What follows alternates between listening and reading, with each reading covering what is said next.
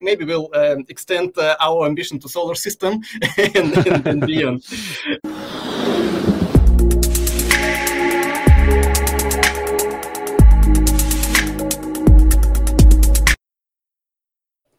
Hi everyone, welcome to another episode of Azure Talks. Thank you for joining us today. Today we're going Scandinavian style. I'm very pleased and honored to welcome two special guests on today's episode. First of all, Maxim Salnikov, welcome. Hello, hello. So Maxim, you're an Azure Go-To-Market Manager at Microsoft. You're leading the go-to-market strategy for application, innovation and developer solution areas. I believe you're an ex-Microsoft MVP in the development technologies. Are there any words you want to add about this introduction about yourself, Maxim? Yeah, first of all, thanks for having me. I'm super happy, super excited to join this podcast. And maybe I'll say a couple of words about what I actually do in Microsoft Norway, to be precise. I'm based in Oslo, capital of Norway, and I work for Microsoft for around 4 years. And my main target, my main goal is to make developers happy with our cloud offering, which is Azure. So that means that behind all these long internal and external job titles, I mainly do developer relations, developer engagement in very different forms. And of course, since building applications like app innovation in our taxonomy is the most, let's say, developer-focused, developer-centric, developer-friendly direction from of all Microsoft technologies, I also put special care on that direction. So, in a nutshell, you'll find Maxim supporting all third-party events like conferences, meetups happening in Norway, as well as customer and partner internal events where I try to bring our content, bring our technical speakers, speak myself. That's all about me. And at the same time, I together with my colleagues, we go through say some more business related things just in order to understand where our customers going in terms of building new applications and modernizing existing applications by migrating them to the cloud, just to unlock their opportunities. So that's about myself. And I was a Microsoft MVP for a very short period of time, 1 year, and Microsoft was very quick to hire me. But I still run some developer communities. I involved in building some non-profit conferences. So yeah, I'm big fan of all kinds of developer communities. Well, thank you for that introduction, Maxim. And I think there are very interesting subjects that you already mentioned that we're absolutely going to talk about within this podcast.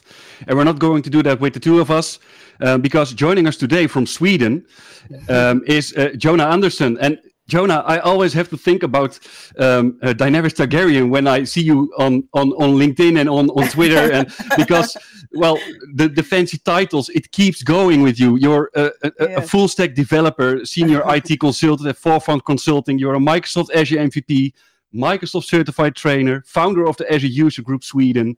You're a writer, you're a public speaker, and so on and so on. Thank you for joining us today, Jonah. Yes, thank you so much, everyone, for having me today at Azure Talk Podcast. And it's an honor to be here with you, Rolf, and also Maxim. And I thank you for the great introduction. And yes, I like watching Dragon, like the mother of dragons. But I'm like the superwoman of Azure in the Sweden arena. I'm the only actually female Azure MVP. In Sweden. So I'm humbled and proud to be one, and I'm very passionate about what you do. And that's the great thing about what I do as a consultant or as a community leader of Azure User Group Sweden and a developer. It's like it comes naturally and everything is connected. So yeah. And to introduce myself in continuation of that is that I work as an IT consultant for the past 8 years here in Sweden. And I've been working as first as a .NET developer, full stack, but in my project for the past 6-8 months, I've been having this different hats or different roles of software engineering to cloud, specifically with Azure focused, infrastructure as code to Azure, and all cloud native. And on my free time, as mentioned, I do public speaking, writing my first book about Azure because of a cloud migration journey experience that I had that inspired me. And I also run Azure User Group Sweden. In fact, we have session coming bi-weekly. So yeah. Awesome. It's about So me. you're both very busy people, I guess. But well, let's just lay back a little and talk about the things that we love the most, which obviously are within Azure.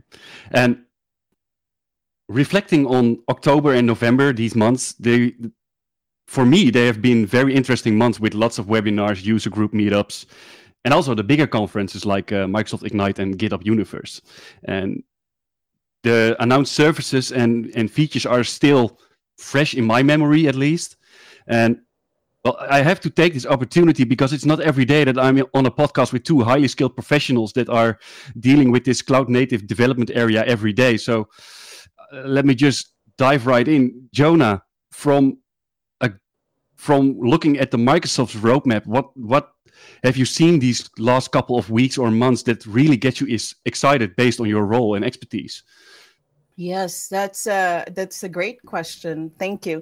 I've been working with cloud native development, especially in my project with my consulting job. So we are building something all cloud native to Azure. And what excites me the most is that the option for automation, like infrastructure as code, which I do myself every day as a DevOps engineer or DevOps lead. And also what excites me as well is the option to the container, Azure container apps and Azure DevBox and all those things that you can just literally do in your web browser, like the GitHub code spaces, which gives opportunity for us developers or engineers working with cloud or with Azure to collaborate better without any hindrances of the on-premise or old way of development, if you know what I mean. Yeah, legacy, yuck. We don't need that. Yeah, right.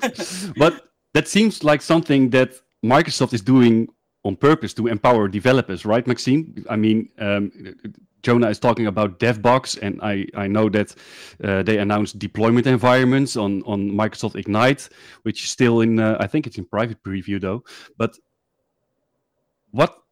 what is really the vision of Microsoft to empower these developers to bring more into that cloud capabilities? So can you elaborate with us a little on how do you approach your customers and how do you help these developers to actually take on that power that Azure holds within itself?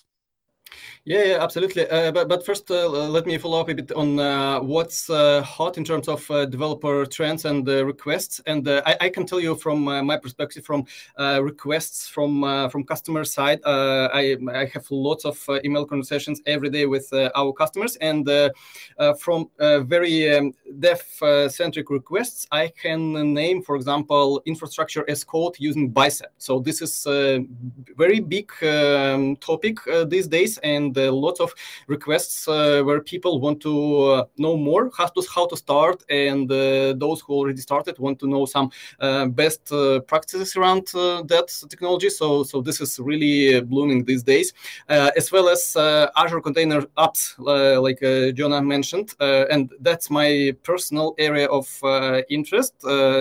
Just a bit about my background. Before joining Microsoft, I spent 20 plus years in web development. Started as front end, ended up like full stack, and my favorite service on Azure before Container Apps was Azure Static Web Apps. So it's perfect way to deploy static web apps, but reality shows that many of what we call front-end applications are a bit more complex than just set of static files. And here, Container Apps or Azure Container Apps (ACA) comes to salvation.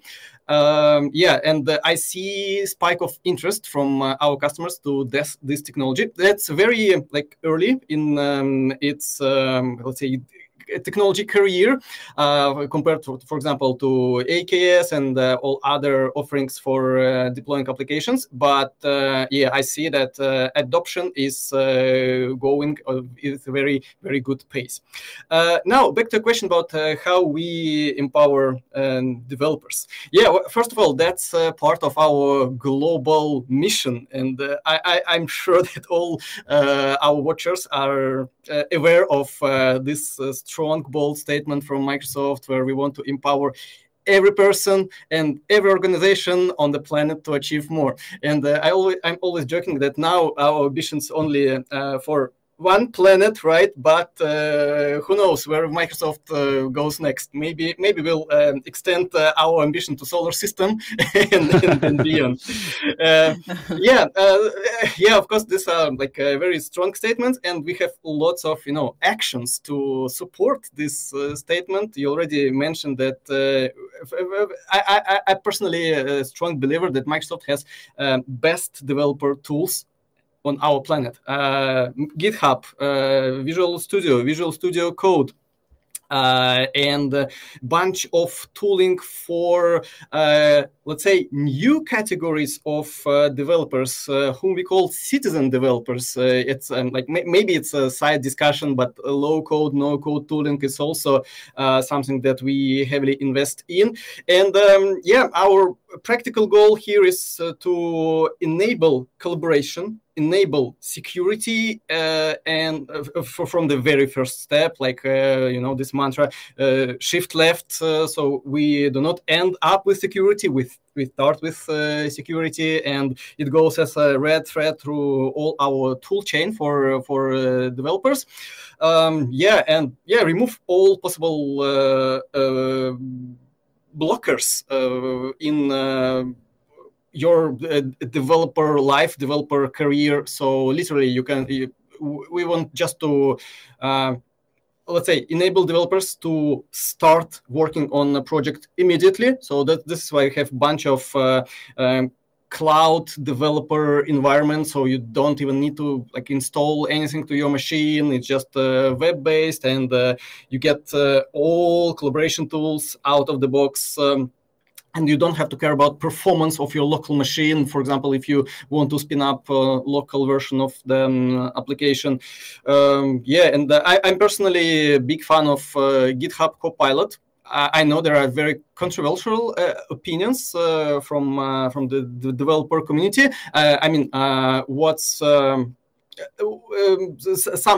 Some feedback is about using code that other developers wrote, but let's keep it beyond this discussion. A tool itself that really enables. I can speak for myself. When I start building my side hobby small project, I cannot imagine myself now without help of GitHub Copilot. Can I do the same without Copilot? Yes, I can go to Stack Overflow to search for some algorithm, and I can type in some scaffolds of, for example, React component myself. But why spend time on this if I have this immediately? This is and this is just the beginning. So who knows where it leads the developers? It's all in the scope of developer empowerment. Last statement from my side. Recently, I tweeted about GitHub Copilot based on article saying that developers who use GitHub Copilot, myself, they now push to source code repositories around 40% of the code auto-generated, generated by Copilot. And in my tweet, I asked what happens after this percentage goes over 50, let's say 51% of code generated by Copilot. Who is actually now pilot and who are co-pilots? So that's a big open question, and that might disrupt how we build apps. We'll see. Yes. Lots of words from my. Yeah, interesting, because I haven't used Copilot a lot in my personal project, because I think my project or my client is sensitive to using Copilot yet. But I've used it in my personal projects, and most of all when it was released the first time months ago, I write my book in Visual Studio code, and when it was like released, I said I'll install the preview of Copilot in my Visual Studio, and it was interesting. I wasn't coding, but I was typing something about, like, for example, I'm writing a topic about Azure Static Web Apps, and it's gonna, like, the Copilot's gonna suggest the sentence for my writing.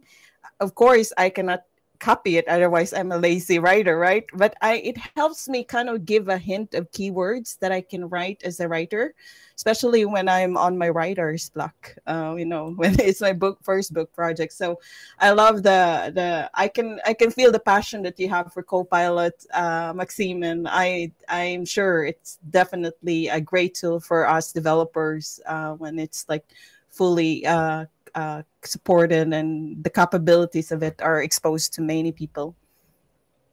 Yeah, and I actually demoed Copilot last evening to a lot of my colleagues and in the Netherlands, and some of our cloud engineers are actually working with Copilot to write their Terraform code. So when we're after a session, we talked a little, and I talked with one of the cloud engineers, and I asked him, do you save time when using Copilot for writing your Terraform code?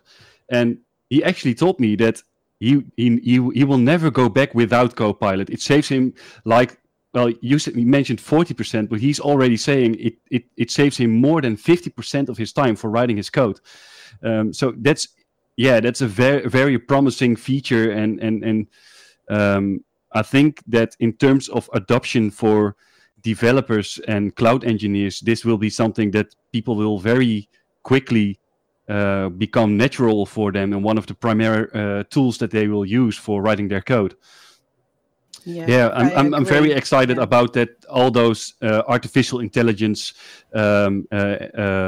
capabilities that we are now bringing to empower our professionals. Yes, that's right. I have something to add. Maxim mentioned about Microsoft is always striving the best to improve developer collaboration and community empowerment. And I, as an Azure developer and also working or developing with .NET, I believe in the capabilities of Copilot in terms of pair programming. Sometimes you get stuck in the problem. And sometimes if you work as a consultant, every person in the team are busy with their own tasks to deliver during the sprint. And if you're a developer stuck with something and nobody else can help you, you can use Copilot to be your pair programmer, right? If it can help you speed up your delivery of business. So it really helps. There's a benefit of that. And it's just how a developer can see the benefit of it in his or her perspective and the mindset, of course. Yeah. I'm actually envisioning GitHub Copilot now as Clippy. So Clippy is coming back. Our digital body within our office suite is now coming back in the form of GitHub Copilot. It's awesome.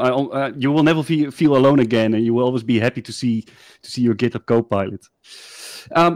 So what's very interesting is that, Jonah, you mentioned that you're full stack developer and you're also writing infrastructure as code. It becomes clear to me that when I ask something about developer technologies, that Maxim is answering with infrastructure as code by Bicep.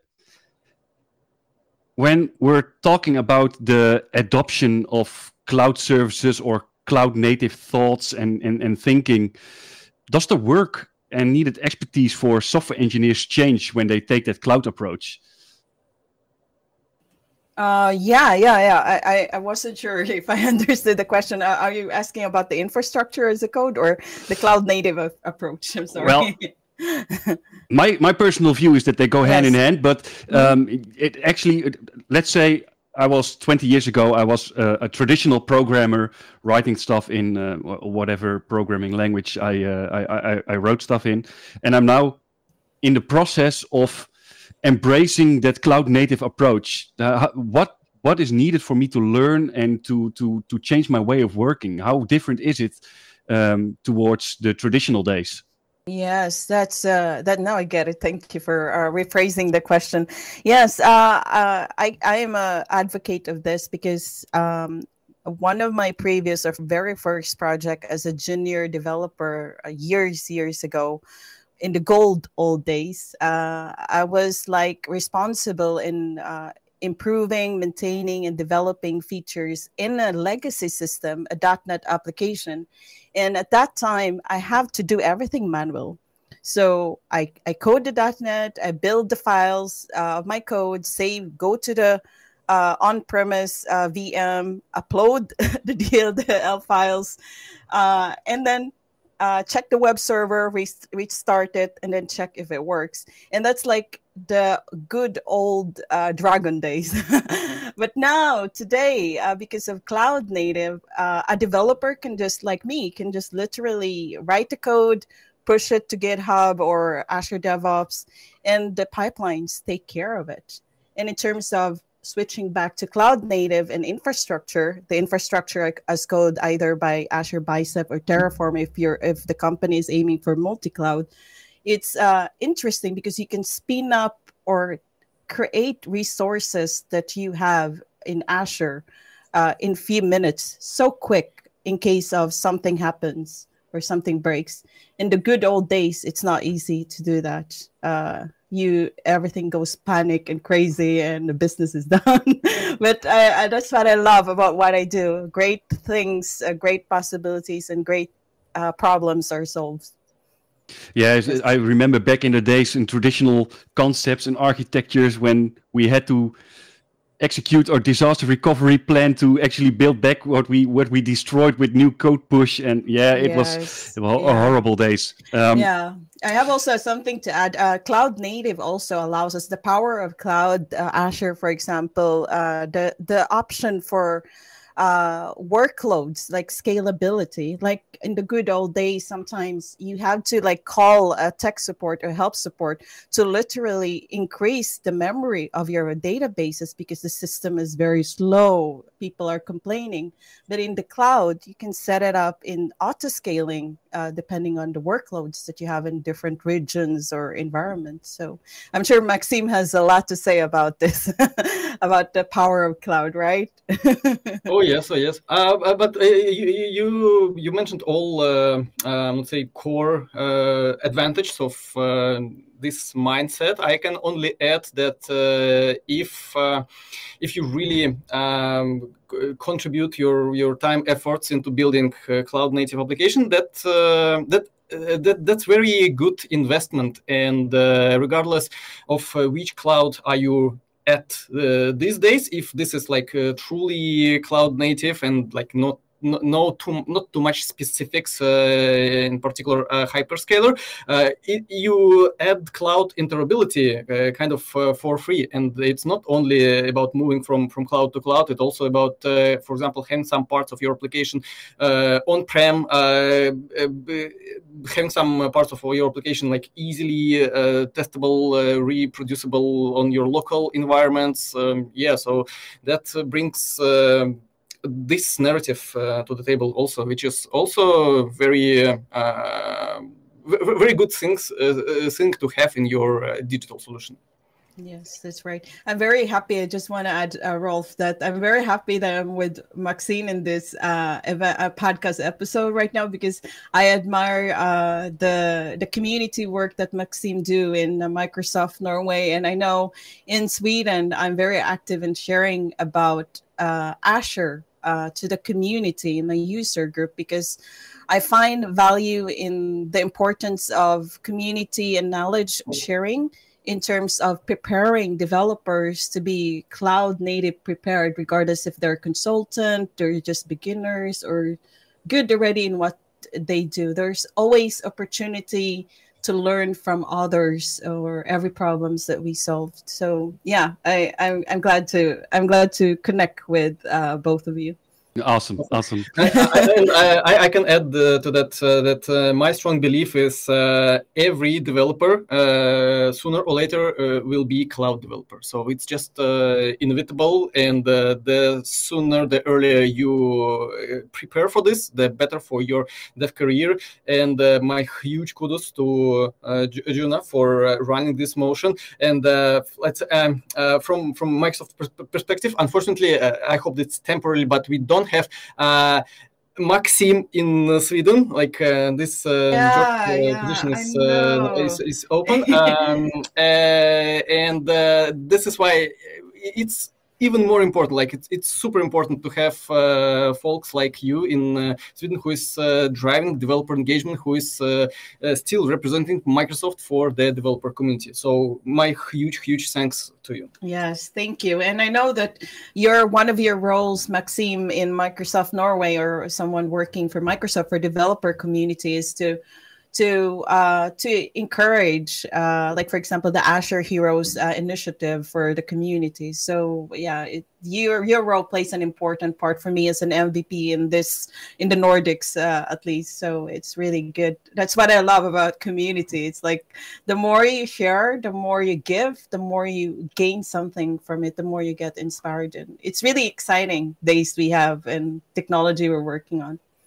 Totally. It's always great to see like-minded people that are passionate about the things that they do, right? So, yeah, it's almost like we're trying to convince other people that are not really there yet to become just as excited about these technologies as we are.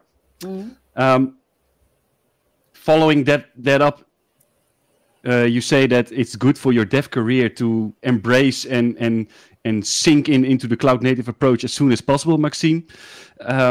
What would you advise to organizations, or maybe even developers that really want to, but the organization isn't ready yet to embrace all that beauty that, well, in our case, Azure holds or has to offer for them? So, let's say I'm a Stony COBOL developer, and I want to embrace all that power that cloud holds. I want to enroll my infrastructure with Bicep. I want to leverage container technology, and I want to write Golang or whatever type of programming, because I'm a programmer.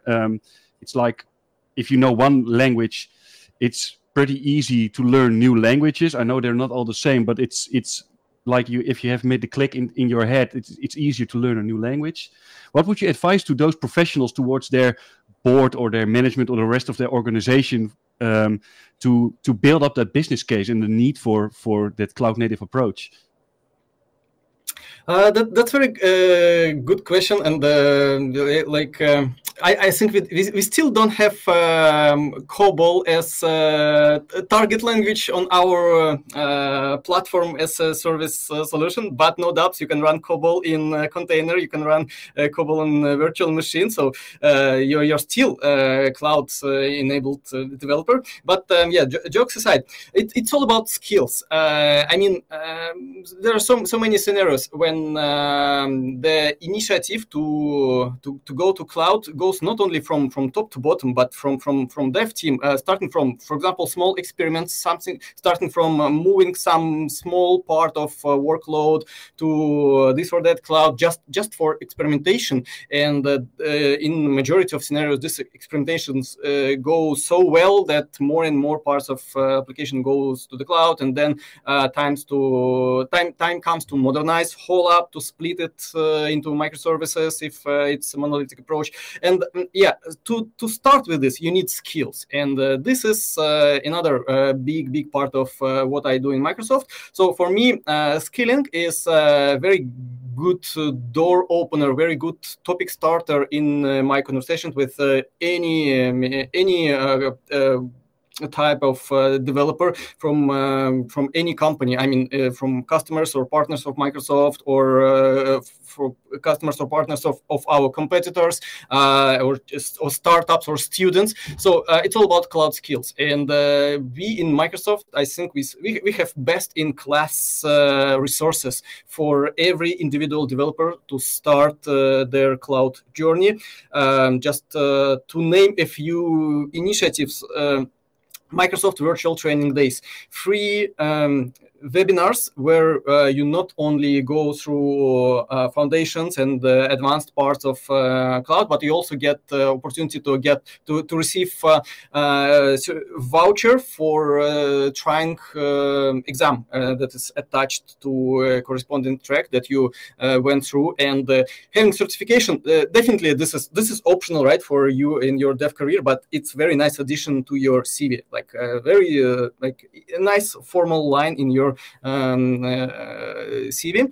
Then a bunch of more hands-on events like Azure Immersion workshops, where you go through some advanced part of Microsoft Azure guided by instructor. Not even saying about Microsoft Learn. That is our huge resource for self-paced learning.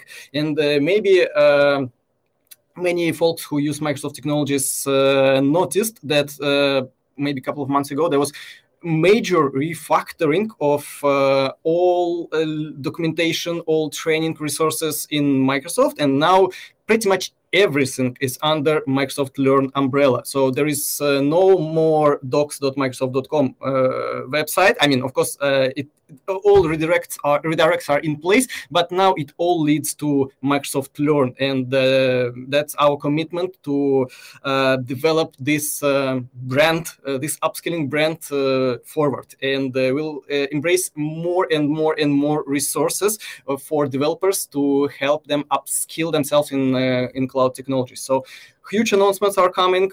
Stay tuned. Yeah, awesome. And that was actually a very smart move to integrate that within Microsoft Learn. So I hear so much positive feedback from the communities and from colleagues and people that I know that at first it was doc.microsoft.com. Hey, it isn't working, but well, you get the hang of it very quickly. And most of the things that you earlier had in docs are now just redirected to Learn, and it feels, it has the same trust and feel like it had, but it's the integration within the Microsoft Learn modules. They're brilliant. So just to summarize what you said about leveraging that cloud native approach for organizations that are not there yet, from what I understand is that it's more on an innovation and research approach than rather building out the business case and get your agreement on, yeah, let's build something. So it's more about doing and learning than thinking and building a business case. Is that correct? No. I mean, of course, we have like multi-level, multi-layer approach, and I presented about what I do. Of course, we have account teams, we have technical sellers, we have cloud solution architects who closely work with our customers and help them to adopt cloud technologies, starting from business cases. Yeah, so definitely this is also in place, and we have lots of materials, lots of decks, narratives for business decision makers as well. So I purely focused on how I tackle this. So Microsoft gives the best of both worlds, right? So totally, Jonah, totally. I'm very interested in. We both are Microsoft certified trainers, but I'm not the one writing a book about the cloud computing and development fundamentals. So you obviously have an opinion about all of this, about skilling, right? Yeah, not just upskilling as a Microsoft certified trainer, but also about what Maxim shared about cloud transformation and moving to cloud, how we can convince organization to believe in the power of cloud. That's really interesting. And I was just listening and reflecting in my own journey, because as a developer years ago, one of my project was a cloud migration to Azure in a legacy app that's like very old, on-premise, had the struggles to move to the cloud. And one of the things that I can share with you, both of you in the audience, is that one of the challenges that I saw in that project, cloud migration project, is the lack of cloud migration strategy and business plan, and also understanding what the cloud can really provide in terms of like scalability, reliability, in a way that in that project, for example, it didn't make it to production because the organization were scared about the cloud. They're scared that it's not secure. It's scared that their data will be lost. So I think the most important thing to help organization is the cloud readiness and educating. And that comes in the picture of me as a certified Microsoft certified trainer. Because of that experience, it kind of like a domino effect that led me to be interested in writing my first book, Learning Microsoft Azure, which is about fundamentals.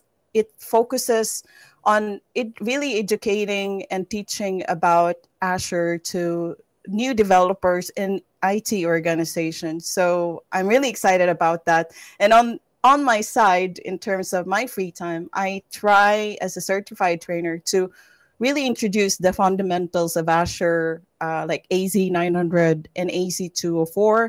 And next level is the AZ400 that I'm also certified. So those like 3 levels are like basic steps in getting ready, both developers and IT organizations. For example, AZ900, which is the fundamentals part. So yeah, so as a writer, as a public speaker, and as a teacher or trainer, it's really inspiring because the more you teach, the more you speak, the more you write about Azure, the more I learned also, which I can use in my development projects to Azure or to the cloud. So it's exciting. You can feel it in my voice, right?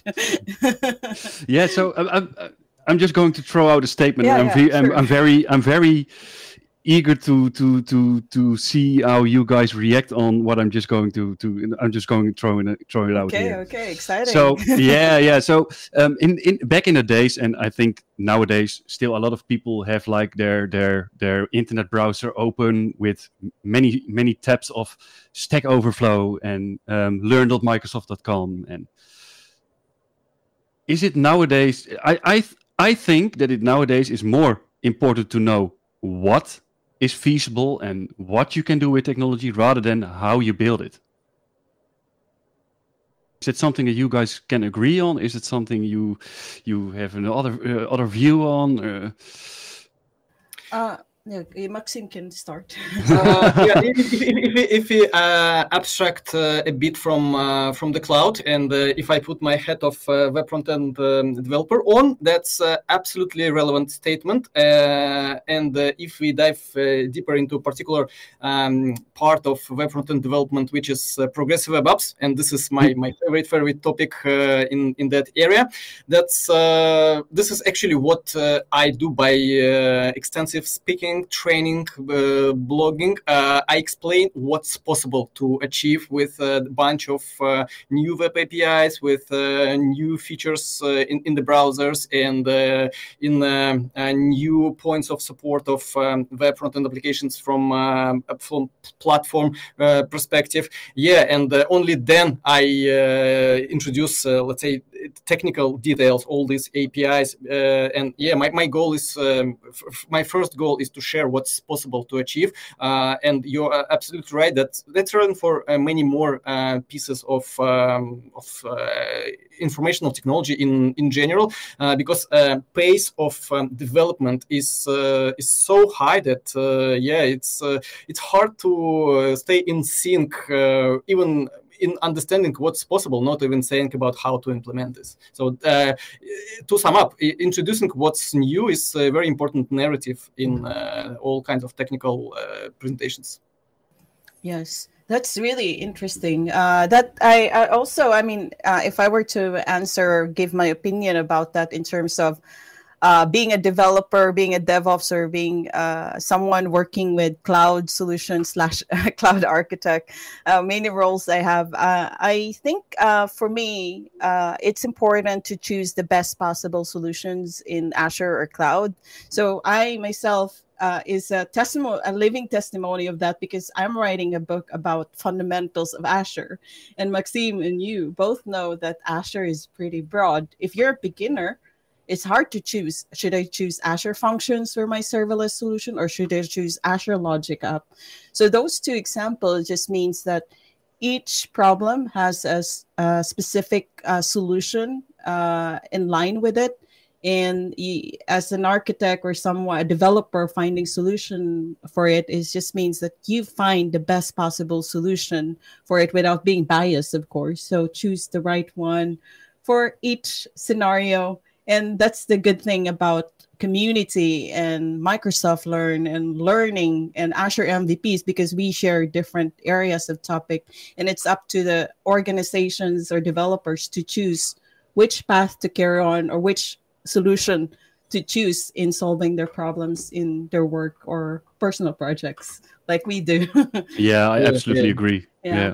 And if I may to drop in some references to our documentation, we have something what we call well-architected framework, which is exact what Jonah presented, set of architectures, kind of reference architectures for this or that scenario based on industry, business case, and many more details. And in many cases, there is no one correct answer. There are so many, ways to achieve the same, and the question is what works better for your particular use case. Yes, that's right. I have something to add as well. It's very exciting now. We're like you see the passion, like it's like time, you forget the time. But I want to also add from the well-architected framework, since I speak a lot about my cloud migration experience. I want to share also to those that are listening or organizations that are having challenges with cloud adoption or cloud migration, specifically in Azure. There's